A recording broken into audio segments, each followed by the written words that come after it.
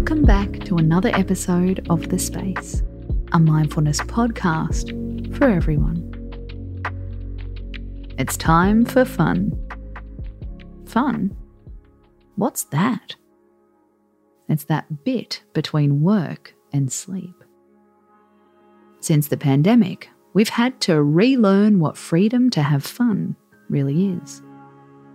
At the moment, we're not that great at it.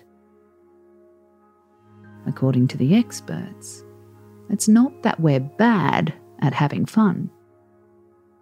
It's more that we're bad at noticing when it happens. We all know when we're not having fun. This is according to Dr. Judith Wertman, author of The Antidepressant Diet. We know the dentist isn't fun. We know deadlines aren't fun. We know waiting at the passport office isn't fun either. But are you paying attention to the stuff that is fun? According to Judith, one step is lowering our expectations. In the dictionary, the definition of fun sets a low bar, she says.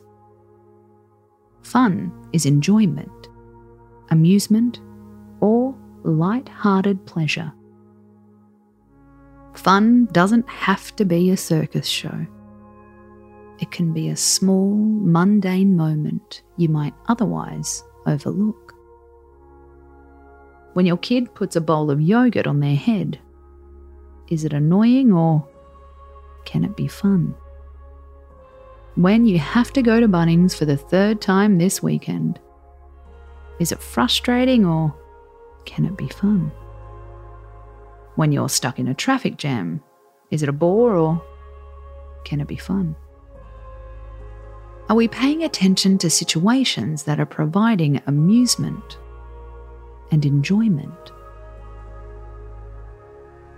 If you need inspiration, focus on the benefits.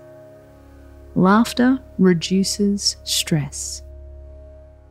Playful adults are more satisfied.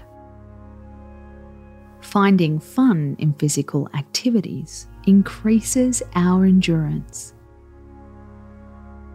Can you be the person laughing to a podcast on the treadmill? It's better than swearing at every kilometre.